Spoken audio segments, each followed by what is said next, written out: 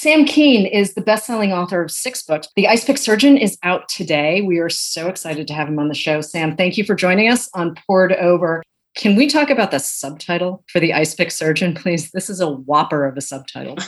There's a lot in there. It's piracy, murder. What else? What other crimes are listed there? Yeah, murder, fraud, sabotage, piracy, and other dastardly deeds perpetrated in the name of science. Yes. It's a lot.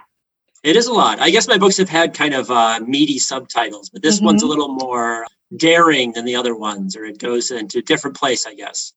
Pirates, Nazis, Thomas Edison, mad paleontologists, and the paleontologists really got my attention, and we need to spend some more time with them. Murderers, grave robbers, scientist spies.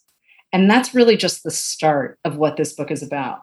Now, arguably, they're all advancing science, absolutely, but really some terrible stuff does happen in this book. It's a little different from your earlier books in that it's a little more intense and a little darker. You still find the humor, you still find the entertainment, but what brought this book on? I mean, I guess it's sort of the fascination we all have with true crime. There's a reason why that genre it has this sort of lurid fascination to it. And this is sort of a scientific take on that. And that is about scientists who got obsessed with some topic or some idea, and then they just took things way, way too far, trampling ethical boundaries and often committing crimes in the name of science. And I was really fascinated by kind of the double edge there, in that we normally think about the pursuit of knowledge, science in general, as a good thing. And in vast majority of cases, it is. But for these people, the obsession just got the better of them. And again, they took things way, way too far and committed these horrible crimes in pursuit of their science. And that sort of differentiated it, in my mind at least, from kind of normal everyday crime, which is often done for grubby reasons. People lose their temper or they're greedy or something like that. Here, in many cases, there was a nugget there where they were trying to advance knowledge or do something like that. It's just that they became unbound from sort of normal ethical strictures, and this was the result. You cover a couple of 100 years of world history in this book. Who showed up first? Which was the story that said, oh, wait, I can build a book around? I'd been kind of collecting string about different crimes for a while. I'd been interested in this for quite a bit. I think it was maybe the first chapter that really made me think, okay, there could be something here where I could put it together, a bunch of them. That's a chapter about William Dampier, who is the pirate that you mentioned, where essentially he was from a fairly poor family and went abroad to the Americas and fell in love with natural history there, decided he wanted to see more of the rest of the world, but due to his poverty, his straitened circumstances, basically his only option to see more of the world at that point was to become a pirate. So that's what he decided to do, and just went buccaneering around the world in order to go to new ports, see new animals, see new plants, things like that. So that was his solution at the time, was to become a pirate.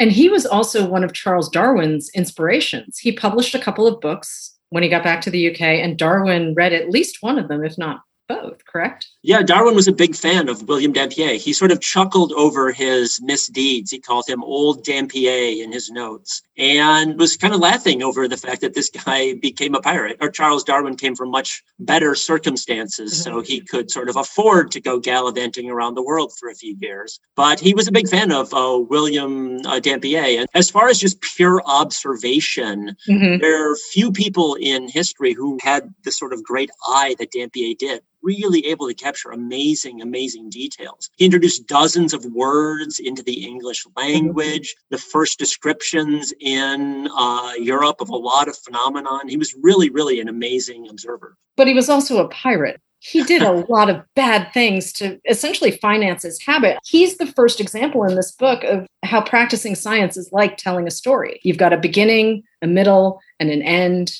The stakes are pretty high.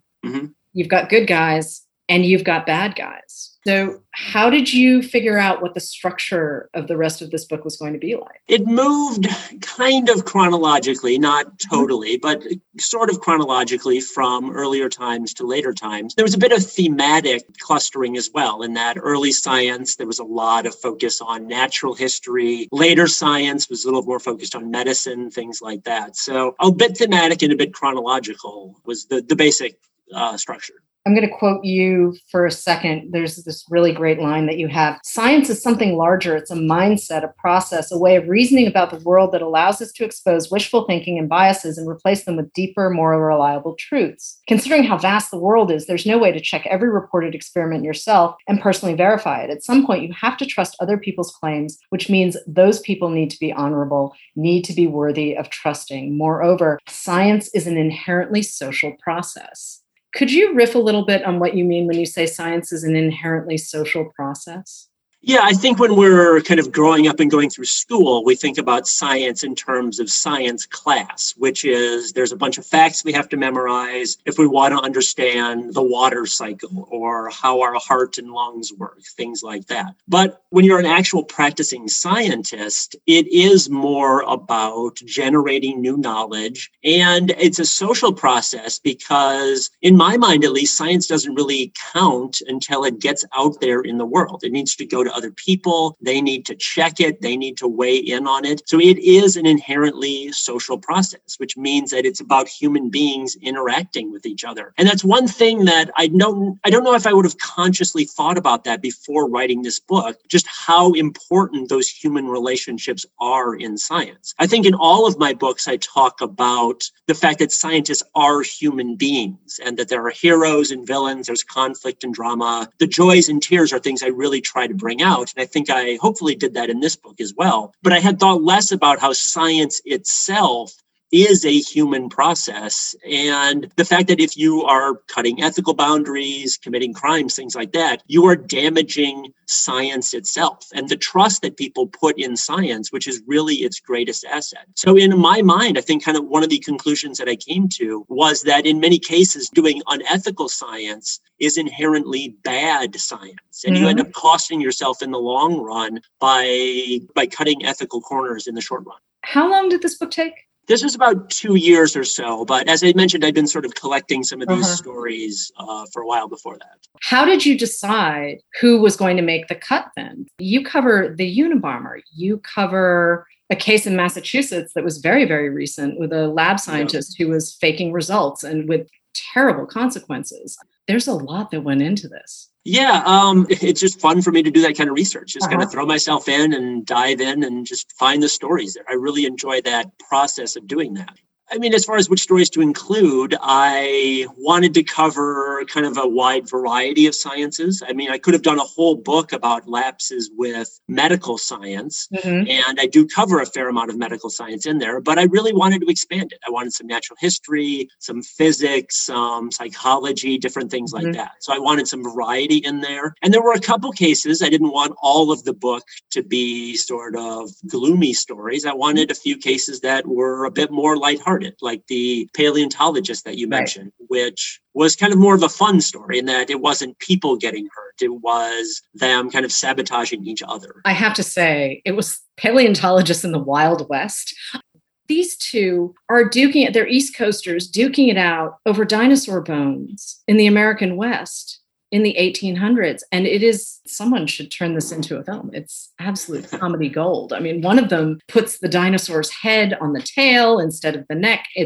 They don't know what's going on. Just thoroughly embarrassed for it. Yeah, it was two paleontologists named Cope and Marsh. They were rivals on the East Coast, as you said. Kind of started off as friends, but their characters came out pretty quickly when they started backstabbing each other, sabotaging each other, ripping each other apart in the press of the day. And then things really got bad, as you said, when they went out to the American West, where there were, at one point in the book, there was a cabin that someone made just out of dinosaur bones. There were that many old bones just sitting around where a shepherd, I think it was, built a cabin just out of dinosaur bones. So there were bones everywhere out there for the taking. And these two went out there at a time when not a lot of scientists had gone out there. And they're really the ones who made dinosaurs the sort of glamour species that we know today. Because before this, they were sort of these obscure lizards. They were kind of big and maybe, a few scientists knew about them. But nowadays, when every kid goes to a museum, the first thing they run up to see, they want to see is the dinosaurs. Mm-hmm. And a lot of that goes back to these two paleontologists. And then on top of all that, they absolutely hated each other and would do everything they could to try to destroy, discredit, or ruin the other person. So that story was a lot of fun to write. You're right. I think it would make for a great movie. Do you have a favorite story in this book, though? You do cover a lot of ground, and I am hinting at things because obviously we're releasing this episode as the book comes out. So we really do want people to discover these stories for themselves. But do you have a favorite story? The Martian Cope one does come to mind. I'm always kind of a sucker for Manhattan Project and atomic bomb stuff. Right. So the espionage about that going on at the Manhattan Project, I really like, especially because it highlights a character, kind of a key character, a guy named Harry Gold, who was one who actually took the documents from the spies in the Manhattan Project at Los Alamos and gave them to the Soviets. He was the courier. And he was also wrapped up in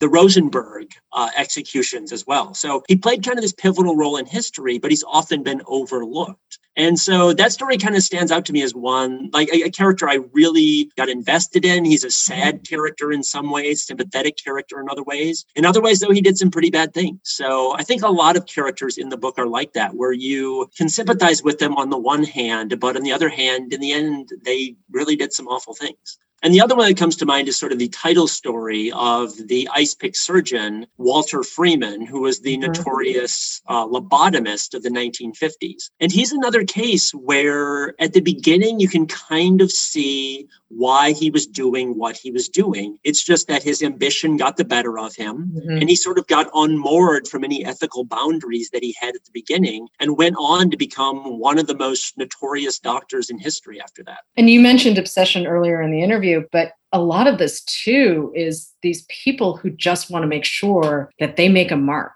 that they're remembered, that they win. And really, some of them go really off sides.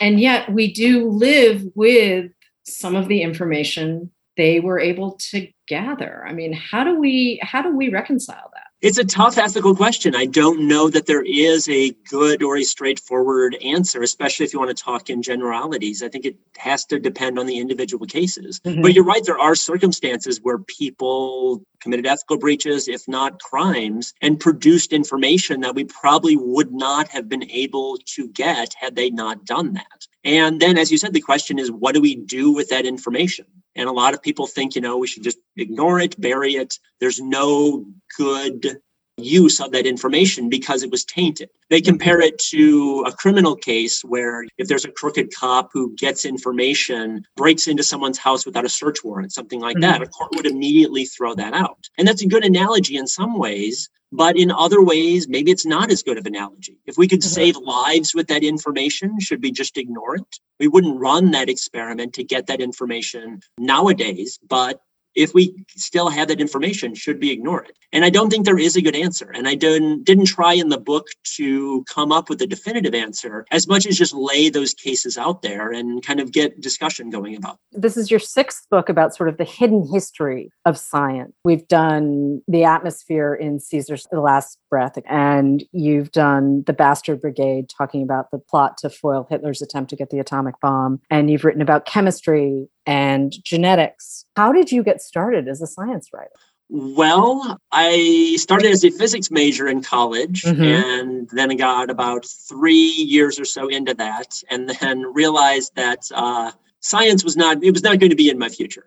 I still loved the classes. I enjoyed them. I did well in them. It was labs mostly. The labs really kind of killed me in that I was clumsy. I was not very good at labs. I would break things. And I just really didn't enjoy being in the lab and kind of tinkering with the equipment, troubleshooting it.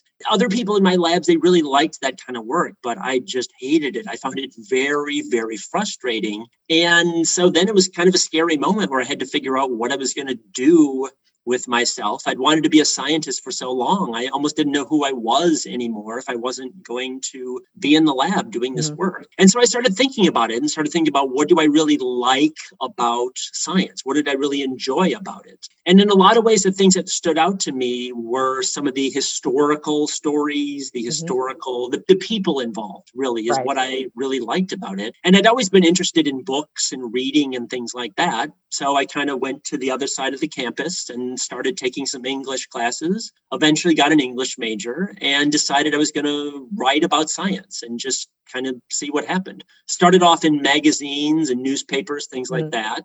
And then books, I think, were a better fit for me because I had a little bit more room. I could be a bit more lively with the stories, I think. It wasn't just kind of straightforward presenting. I could go into people's lives and talk about the good things they did, the bad things they did. So I really enjoyed the freedom that a book gave. And it's been a great journey so far. And footnotes. You really like footnotes, which I appreciate as a reader, because I do feel like you're wrestling with some really big ideas in this book in terms of ethics and morality. And it was nice to have the footnotes where I could just see you sort of laying out the rest of the argument in a way that I found very helpful. Okay, that's good to hear. I mean, the footnotes are kind of my compromise with myself. I have a very discursive mind in that I love to wander. I love to jump from one topic to the other. But sometimes at some point you have to get back to the story. And so the footnotes are my compromise where I can't bear to let it go. So I'll include it in the footnotes. So it's not kind of dragging down the main story. But that's good to hear. I never know if people read them, if they notice them. This was the first time where the footnotes actually appear as footnotes as opposed to end notes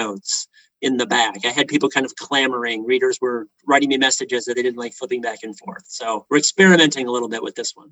It's a very good experiment. I think you should keep it. And I do think, too, that there are some readers who just prefer to stay on the page until they're done. And there is the flipping. I'm one of the people who will go wherever I need to go to get the information. But it was kind of nice to just be able to slip into a footnote and be like, oh, right. Okay. That's not something I would have considered. Something I couldn't afford to let go was I mentioned in the pirate chapter how they had sort of a rudimentary healthcare plan where if you lost an eye, they would pay you so many doubloons or pieces of 8 or something. Or if you lost a leg, if you lost like your left leg, you got this much, and it was different for an arm and stuff like that. And I just thought that was so fascinating, but I didn't want to drag down a whole paragraph writing it. So a footnote's just a perfect place to park something like that, just a little sparkle at the bottom of the page, and then we can move on with the narrative part of the story. I need to ask you a question about the appendix in this book, because I did have a moment where I was slightly terrified about the future after reading this. You've put in an appendix it's really the future of crime. It is, yeah. As I said, the book kind of moves chronologically, starting, it even starts with Cleopatra at the very beginning and moves all the way forward to some very recent crimes that took place in the 2010s. And then I thought, well, what about looking ahead even farther into the future, and wanted to talk about crimes possible with genetic engineering or computers, or new crimes we might experience if we colonize other planets, things like that. And it was sort of a mental exercise in just kind of letting your mind wander into dark places. That I wouldn't say that is the vision of the future that I really think is going to come to pass. I don't think it's likely at all, but I think it's interesting to think about, if nothing else. It's sort of like science fiction almost in a way. And I think it's good that we start thinking about these kind of things, in that we are going to face some of these situations fairly quickly. With genetic engineering, there are people born today who they use CRISPR technology to change their gene. So in some cases, this isn't as much in the future as something we are dealing with in the present, and we should be thinking about these things. And we all live with AI right now. And we do, yeah. It's a little subtler, and we maybe don't. It's maybe a little bit more on the back end, but you're right.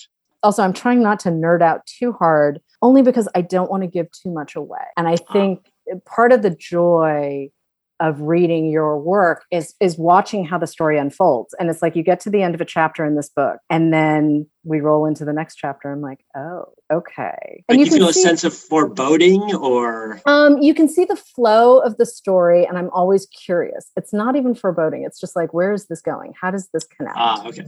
And that's what I really appreciate. So I think it was actually with the appendix that it was just such a surprise that I was kind of like, oh, okay.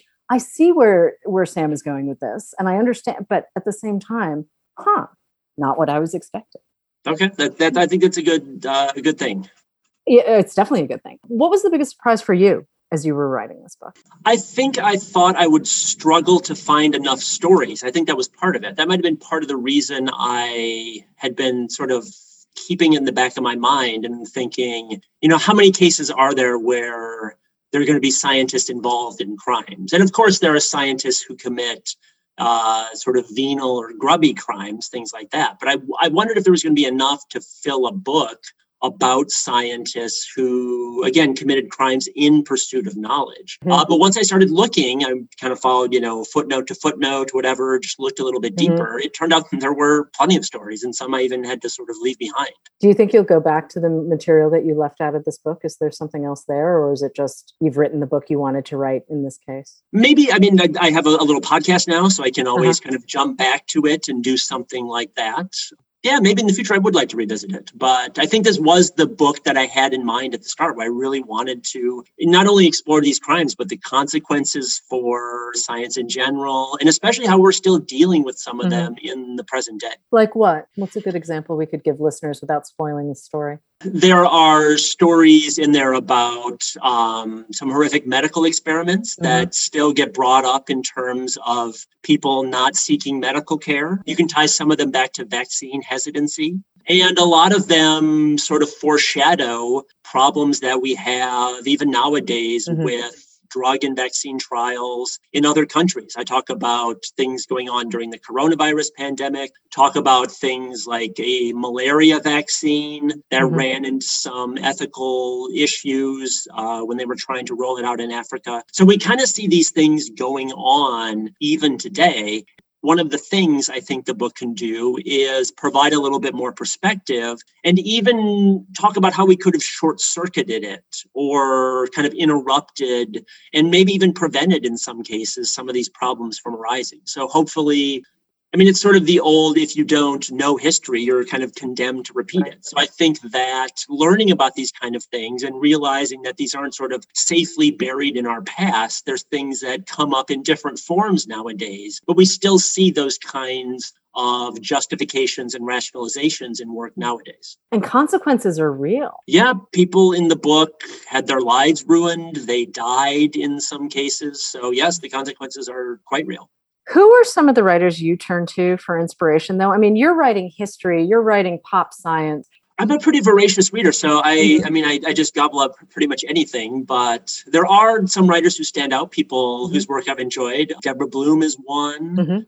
Amy Stewart writes some great books. Let's see, Carl Zimmer is another one who stands out. I really like his work. Ed Yong's another great writer. And I mean, one book I could mention recently that I read that I really enjoyed, both for the humor and kind of the way it opened up my mind, was a book called Evolution Gone Wrong, basically about the human body and all the ways it falls apart, essentially, based on our unique evolutionary history. So I think before that, I'd sort of thought of the human body as this kind of sleek Ferrari where we have, this really well put together machine. And after that book, I started thinking about it as more like a jalopy, like barely holding it together, kind of getting down the street. It talks about how we have constant back pain because of the fact that we're on 2 feet, how we have constant eye strain, how our jaws, they aren't big enough to accommodate all our teeth, things like that. So that's one of those books I read and I was kind of jealous about, oh man, I wish I thought of that idea. It was a really eye-opening book. I really enjoyed that one. That sounds excellent.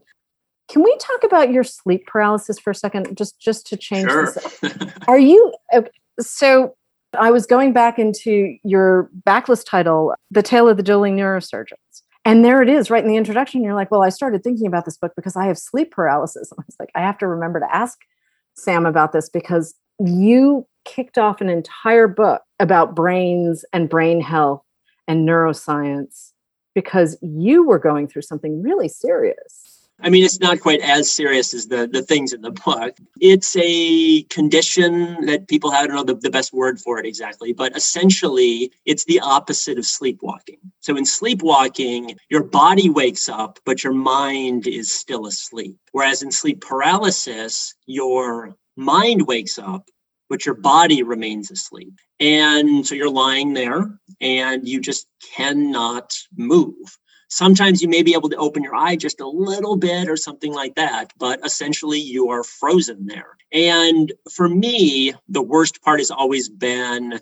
how my breath feels. Because your body's asleep, you're taking very shallow breaths, and they're much shallower than you would get if you were walking around and talking. So it feels like you're not getting enough air in your lungs, and it's a very, very uncomfortable feeling. And you essentially cannot get your body to move. No matter how hard you struggle or push or fight, you just cannot get your body to move. And it's a really, really awful feeling. And thankfully, it doesn't happen to me that often. I've learned not to sleep on my back. That's usually when it happens. But yeah, it's not a fun state to be in. But it got me thinking about how the brain works. Why is it happening? Things like that. And when I looked into it, I realized that, oh, okay. What's happening is when you fall asleep and you start to dream, your brain releases chemicals to the rest of your body that essentially paralyzes it temporarily. And that's a good thing in most cases, because if you're dreaming about, a werewolf running after you or something, you don't want to suddenly jump up and start swinging your arms or fall off the bed or whatever. It's a good thing we cannot move our bodies much, if at all, while we're dreaming. It's just that when people with sleep paralysis, there's this little malfunction where the spigot doesn't get turned off and those chemicals keep paralyzing our body, even though our mind has woken up. And to me, I thought, wow, that's really interesting that there's this condition out there, but it gives a good insight into how the brain works. And I started realizing that there are actually a lot of stories out there like that, where if you look at this disorder, it's unusual, it's strange, but if you look at the details, it gives an insight into how the brain works. And that's kind of what the book does, is marches around the brain from part to part and tells you how the brain works based on these bizarre malfunctions, most of them much more bizarre than sleep paralysis. In general, when you're starting a book, though, are you starting with your own thesis or are you starting with a piece of the story? More with the stories, yeah, definitely. And usually a series of interconnected stories. My previous books were more unified in the sense that it was about one type of science. So a chemistry book, a genetics book, a neuroscience, an atmospheric science book. This one does cover some different sciences. The unifying theme is more the crimes and the misdeeds, things like that. But there is usually that unifying theme there. And it's a matter of me kind of collecting stories and saying, oh, I have a few that kind of relate to this common theme or whatever. Maybe I should try to see if there's a book there. And sometimes there is, sometimes there's not. But that's part of the fun, is to try to piece it together and figure out how they can fit together. Have you left books sort of midstream and said, oh, this isn't working, I'm going to go look at something else now? No, I've never abandoned a book partway through. There's definitely always a discussion, a debate with your editors, your publishing house. So there's definitely been books I was kind of excited about that we ended up not seeing eye to eye on, that we kind of went different directions on what we thought about it. So we just went and found something else. But I've never been partway through and abandoned it or something like that. So on average, though, are you looking at a couple of years per book?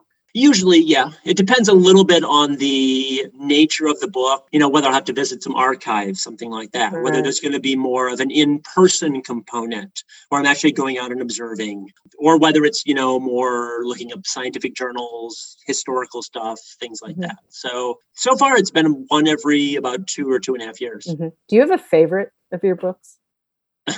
I get that question a lot, and I always turn it around. Do people have favorite children and stuff like that? I understand. I know they do.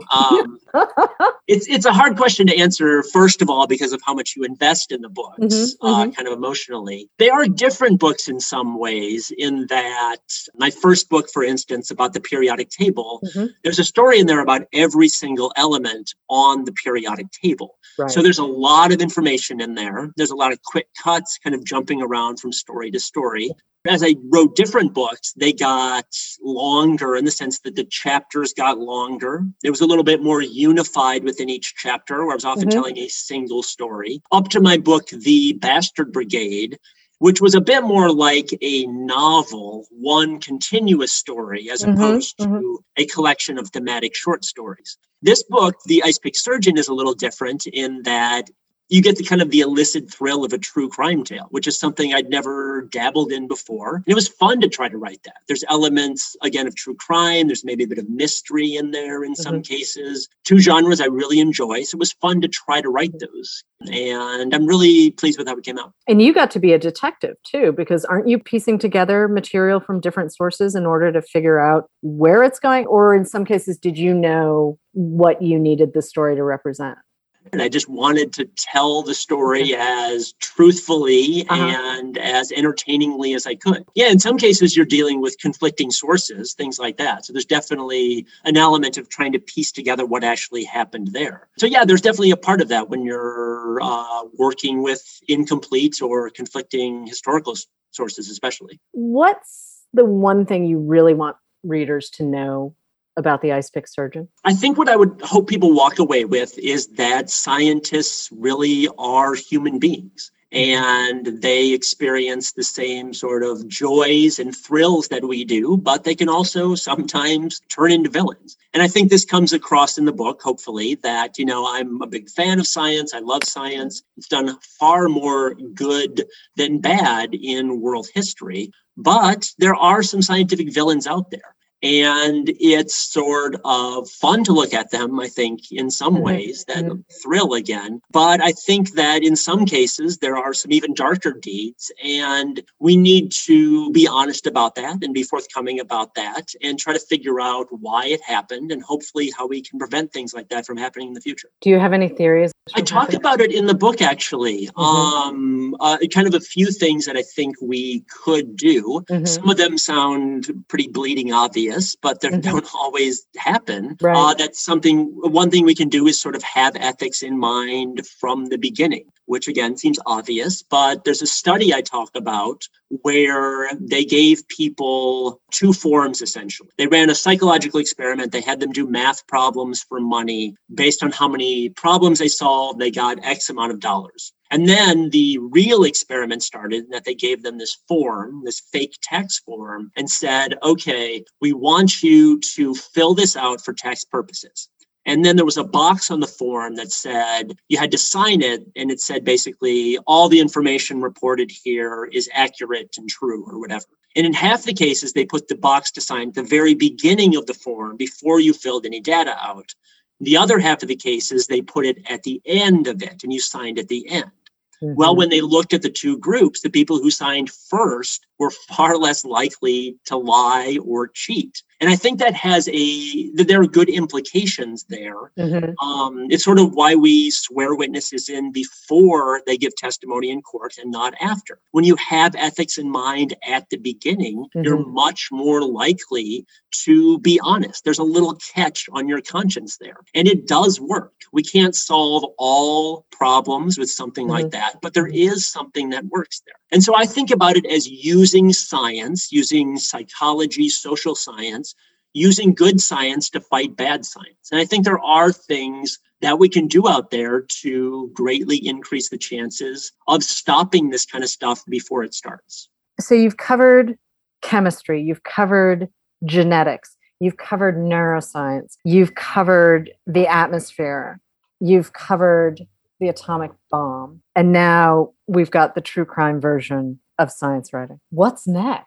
I'm not sure yet. We're just trying to get this book to the publication date, and we're finally here. And so now I think we're going to start looking at what's next. As I mentioned, I've been doing the podcast, been really enjoying that.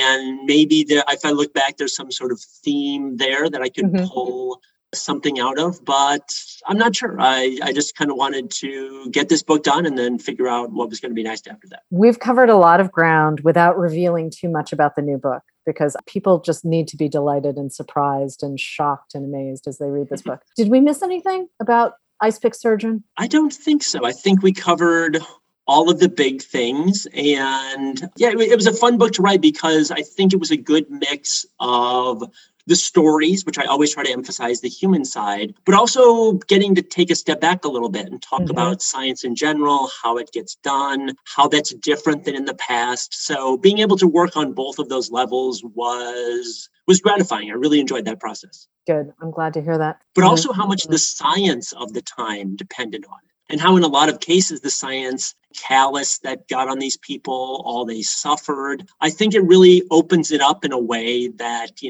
statistics or things can't quite get at. Sam Kean, thank you so much for joining us. The new book is The Ice Pick Surgeon: Murder, Fraud, Sabotage, Piracy, and Other Dastardly Deeds Perpetrated in the Name of Science. It's out today, and your podcast is The Disappearing Spoon. Thanks again. Thanks for having me. Pour It Over is a Barnes & Noble production. The show is available on Apple, Spotify, and Stitcher. Please rate and review us wherever you listen to podcasts.